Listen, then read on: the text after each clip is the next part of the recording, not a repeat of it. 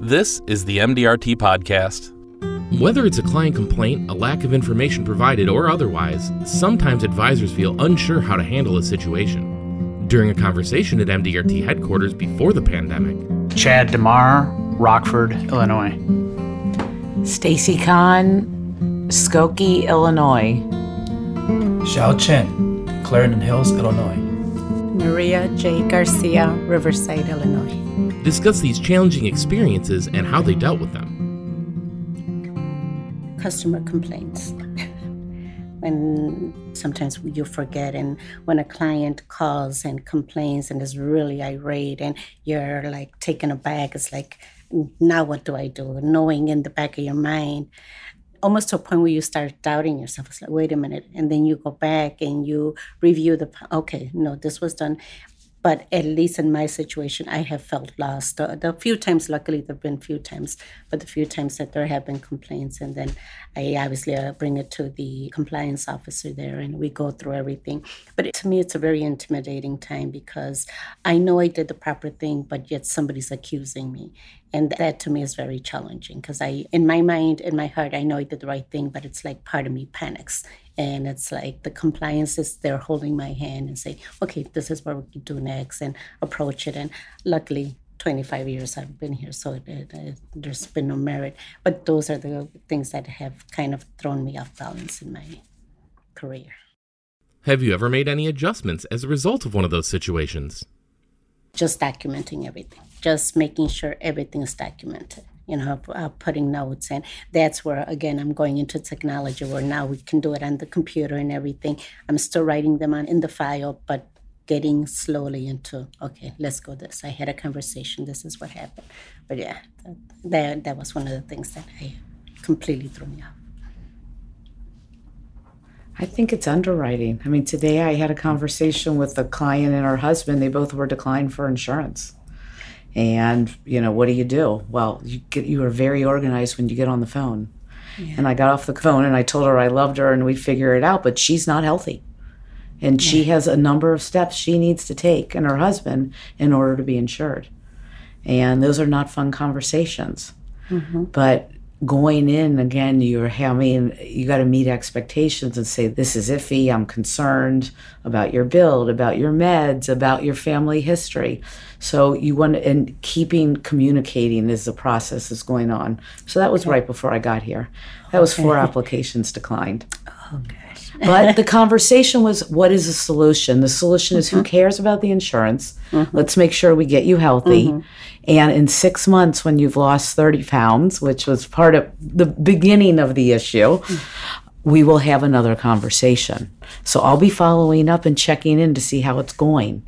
I'll be your wellness coach. Mm-hmm. I'll be your rah-rah coach. But these are the things. So it's not going to happen today, but we're helping these people move along to build healthier lives where they can then buy insurance in a favorable manner. I don't think you ever know what to say because you don't know the reaction of the person.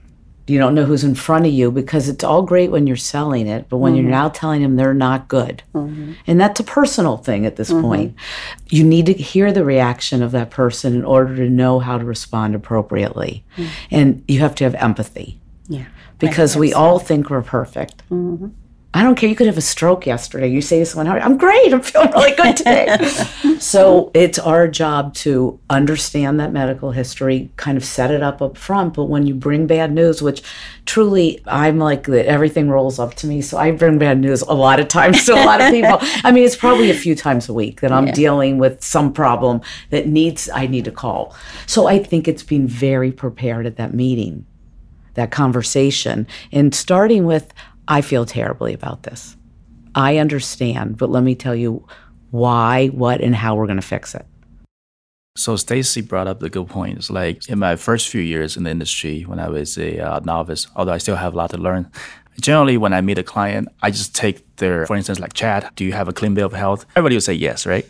Mm-hmm. So in the early days, I took that as what at face value, and then I submitted the application, I ran the illustration like the best rating, and then of course like some got declined, some got tabled. So those early days I felt, and then in a lot of those cases, to the client somehow put me to blame too. So it was something that I had to realize, like, so the solution to that going forward is, during the application process, I had to make sure everything. I had to really dig deep. Are you sure? Did you have this done or something? So after I started doing that, these scenarios of disasters stopped coming up. So I was grateful for that. But that was a big lesson in human nature. Do you find yourself following up to say, "Are you sure you're telling me everything?" Yeah, because I will actually share stories without telling them who it is. I share. And actually, this is a true story. So one of my team had a client who's 39-year-old. This interview, is there anything wrong with you? No. He got tabled. It was like one of the either E or F, one of those. Yeah, it was high ones. And then it was, so actually, it was not my case, but it was someone from my team. So I told that associate, you got to be transparent with him. Actually, it's a more serious problem than getting the life insurance. Someone 39-year-old shouldn't have that rating. Just echo what Stacy was saying, you got to actually make the client feel that you're actually concerned for his health, So, yeah, and that's actually one thing that my associate said, so the numbers, the outcome is far from what we were projecting, but it actually means you really need this, Mm-hmm. And then at the end, the clients took that. I had that happen with a guy who was buying disability insurance, and during the exam at the end, they found out he was diabetic. He was 39, I think, or 40, very young, the CFO of a big company. And the way I approached it was, you are so lucky that we found this now. Because this could be serious. You don't see doctors often enough. And if this would have waited, this could have been very dangerous to you and your family. How lucky are we? I mean, what's he going to say? He can't be mad. He's got to say, thank you so much. You saved my life, which we did. Yeah. And I think that's part of our job. And sometimes when they're tabled, you have to say, listen, you're lucky to have been approved. Yes, exactly. And this is not the end. So if the health rating changes in the future and you're with the right company, you may be able to be taken back through, and we can adjust this in the future. So it's a conversation about your family needs this, because if you don't correct it, you're going to leave them with a situation that you definitely don't want them to be in. And you can make adjustments sometimes in that case. Not always, but sometimes they're just angry. There's nothing you can do about it. They play victim and they say it's your fault, and it's not your fault. There's nothing you can do. When I started out in this business, somebody said, wait for the accident to happen in the day and get over it real quick and move on, because every day there's something that comes up that stops your day and makes you have to go and work on it for a minute. And that wasn't the plan for the day from the beginning. Regardless of the database you have in front of you, there's a fire that comes up and it will take away from what you were projecting. So, and that agent said to me, if there's 2 or 3, it's probably just time to go home today and absolve it. Go do your gardening. Or find something something you like, go out, hit some golf balls around, or do something, even if it's just for 30 minutes to get away from it, to get a fresh mindset on it before you go back to work on it. So that would probably just be mine. I mean, things are happening all day long. I probably have 6 or 7 phone calls that I got to deal with now that are probably fires. But in mine, I try to, as one of the managing partners said, is be a duck. Just let it fall off of you, but below the water, your legs are spinning like crazy. I try not to associate them because they will add up over time. I guess the only one I could is when I brought a client in and I told them square out that I wanted them to go home and think about it. And they just wouldn't think about it. And they decided they were going to move forward when I told them to go home and think about it several times. And then they came back to me. I have an innate ability to see people. I can recognize kind of who I'm in front of, and something about his character was not making me comfortable, where you wind up in a position where there is a complaint. So I told him, I'm not comfortable with this process. I'd like you to go home overnight, discuss it with your wife, and think about it. No, he was dead set on doing it. And he did it. And then 4 weeks later proceeded to move the money someplace else. When I told him square out, don't do this without thinking about it.